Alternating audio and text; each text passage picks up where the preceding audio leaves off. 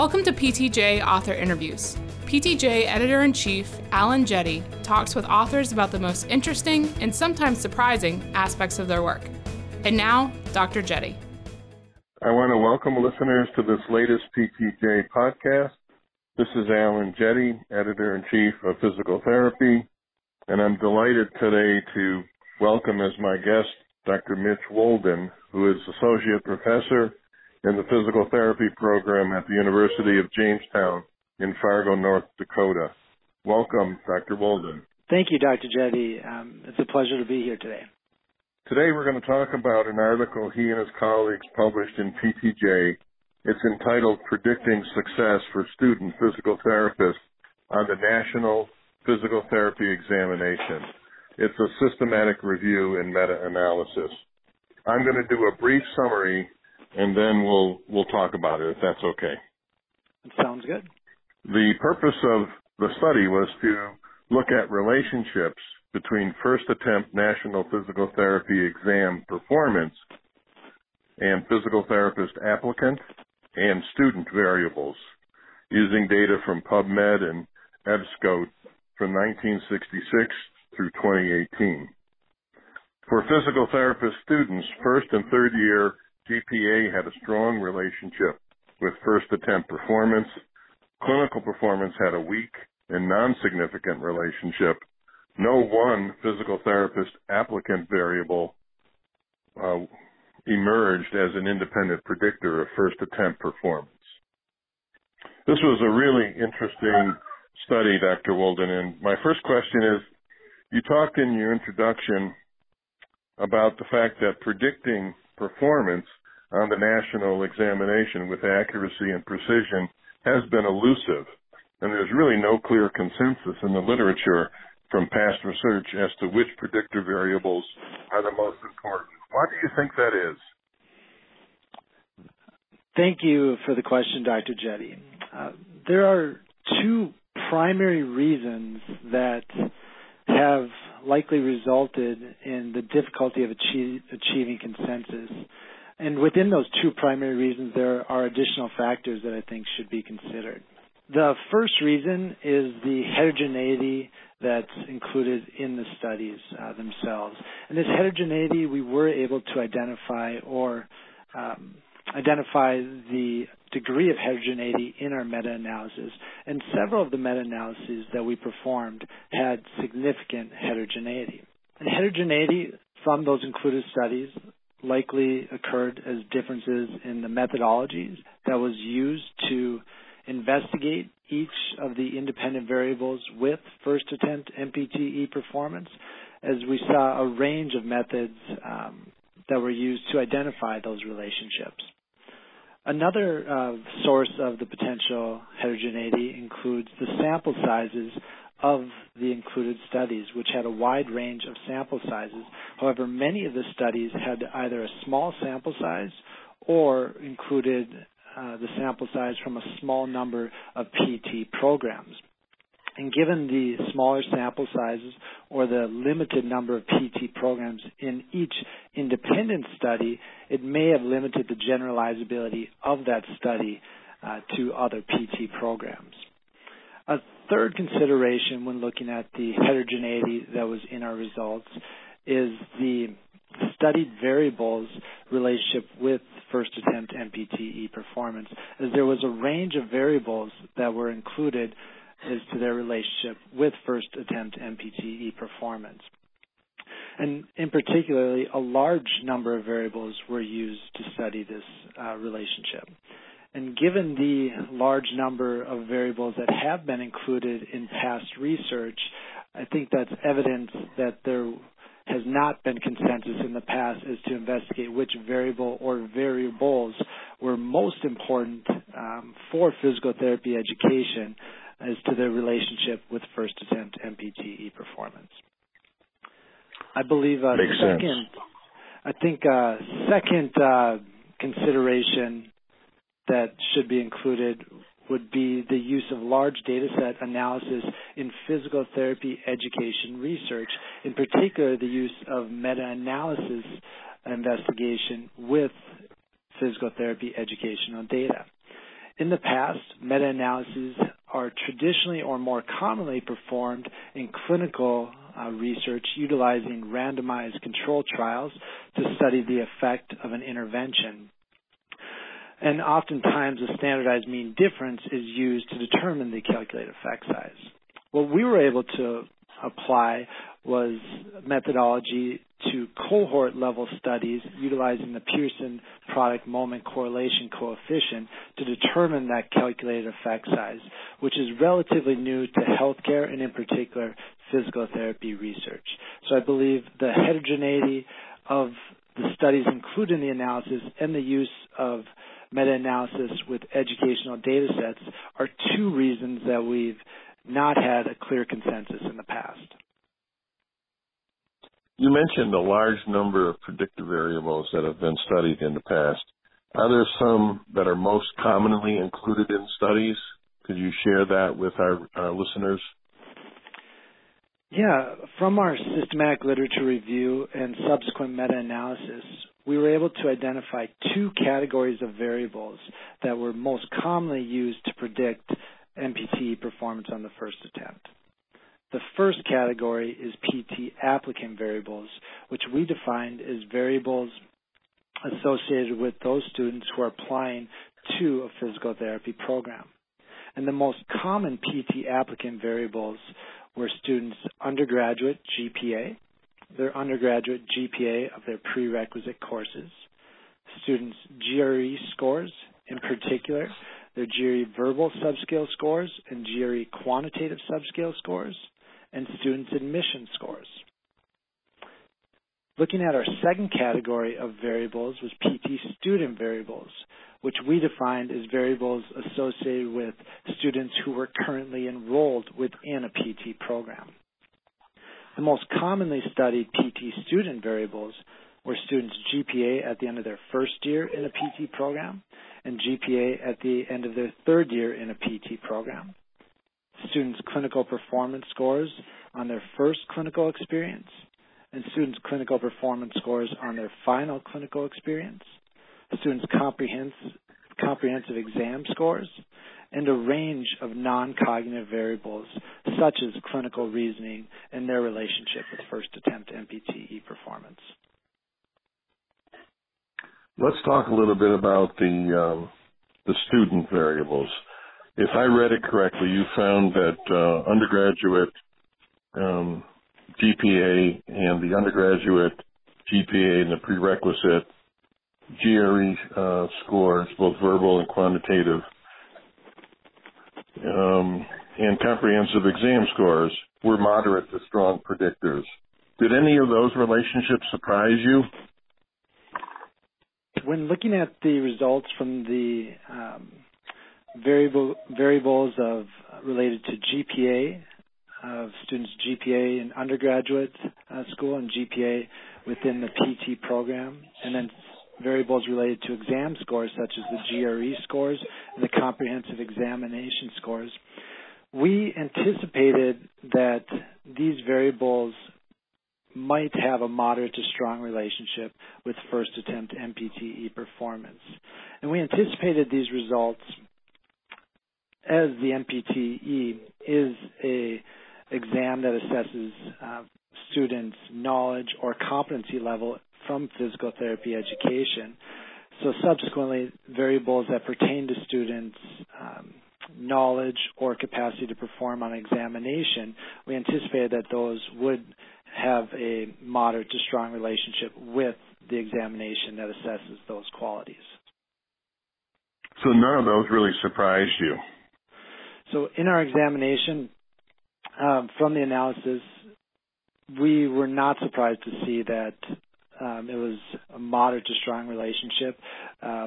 If there was any area that we were surprised about, it was that all of the PT applicant variables had similar calculated effect sizes, and that none of the PT applicant variables themselves stood out as stronger or the strongest predictor of first attempt MPTE performance, and none of those variables on the other side stood out as weak predictor of MPTE performance. So if there was any area that we were surprised, it was that not one variable was either a strong or weak predictor for PT applicant variables. That's interesting. So it's the student variables that were really driving performance much more than the applicant variables. So from our results, the PT student variables of students' GPA at the end of their first year, and students' GPA at the end of their third year, and students' comprehensive examination scores had the largest calculated effect size or relationship with first attempt MPTE performance. And all those variables were either a moderate to strong relationship with first attempt MPTE performance. And so those variables were driving or have a better capacity to be used in the prediction of predicting first attempt MPTE performance. You mentioned in your article that clinical performance was not related. Could you talk a little bit about that for our listeners? From our findings of the PT student variables, there were two variables that stand out as only having a small relationship and non-significant relationship with first attempt MPTE performance. And those two variables were students' clinical performance on the first clinical experience and students' clinical performance on the final clinical experience. And given the amount of dedicated time within a PT curriculum to clinical education, we were somewhat surprised by those small and non-significant results with first attempt MPTE performance. So looking closer at the results, I think it is important to consider that on students, in particular their final clinical experience, there is a documented ceiling effect that occurs utilizing the current clinical performance instruments to assess students' clinical learning and performance. And with that ceiling effect, there's limited variance among the students' ratings. And that limited variance may have played a part into our results of a non-significant relationship for students' final clinical experience.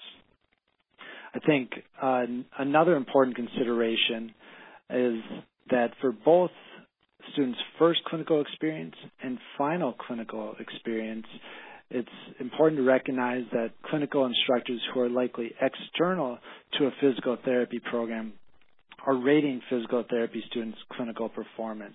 It's not rated among faculty within a PT program. So those two factors should be considered when interpreting our results of a non-significant and small relationship of students' clinical performance with first attempt MPTE performance. Do you think it in any way could be connected to the nature of the national exam as it now exists? Because when I took the exam, there was a practical component. I believe that no longer is the case, or am I misinformed? So, thank you for that question. As the MPT currently stands, it is a 250-question multiple-choice examination that does not include a practical component, similar to what was done in the past or what you might find in other healthcare disciplines such as medicine. I believe that the small and non-significant relationship of students' clinical performance scores with first attempt MPT performance in part may be due to those, they're assessing different, the MPTE is assessing students' knowledge and competency, how we're assessing students' clinical learning and performance is likely assessing different skills or attributes of our physical therapy students. So I think it should be considered that how we're assessing students' clinical performance is likely much different than how we're assessing their knowledge and competency through the MPTE. This I know wasn't part of your study, but do you by chance know why that no longer is included as part of the national exam? Because it really seems unfortunate in a profession where the clinical skills are so important. So as physical therapists, our work is clinically based, and those clinical skills are vital to the success of physical therapists. At this time, I have not found any documented reasons as to why the practical examination component is not included on a national licensure examination. I suspect it may have to do with the logistics of time and scheduling and financial implications of scheduling that many graduates each year. But beyond that, I haven't seen any documented reason as to why there is not a knowledge or competency exam that's standardized similar to what we see with the multiple choice MPTE exam. Given that, I do believe a lot of physical therapy programs do employ their own assessments of students with practical examinations to determine students' competency level independent of a clinical of their clinical performance. However, that is not a requirement by either CAPTE or in relationship to the MPTE. In your article, you talk about the importance of the percentage of students from each program who pass the exam first time. It has implications in several areas.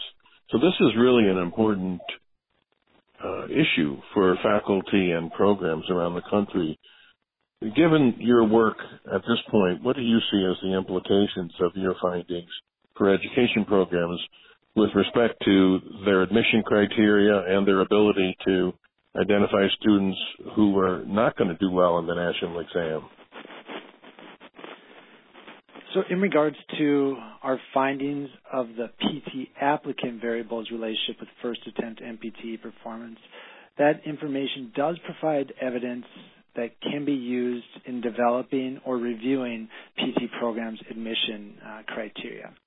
As a result of the PT applicant variables, our range of effect size was relatively small, with a range from 0.31 to 0.39, which is evidence that no one PT applicant variable stands out or should be used as an independent predictor of first attempt MPTE performance. Instead, our results provide evidence that the use of these more common or traditional variables related to students' knowledge or performance on examinations can be employed in a comprehensive admissions process to help identify students who are going to more likely to be successful on their first attempt on their MPTE performance. However, given that each of these PT applicant variables had a moderate relationship with first attempt MPTE performance, I believe this is also evidence that PT programs should look to identify additional skills, attributes, or behaviors that would make a PT applicant more likely to be successful within that PT program's curriculum, successful on the MPTE, and then successful as a physical therapist beyond the examination. And so I believe our results provide evidence for interpretation of incorporating additional variables that programs can use to help identify students who can be successful in all three of those areas: the curriculum, the exam, and beyond itself. Yeah, I hear what you're saying.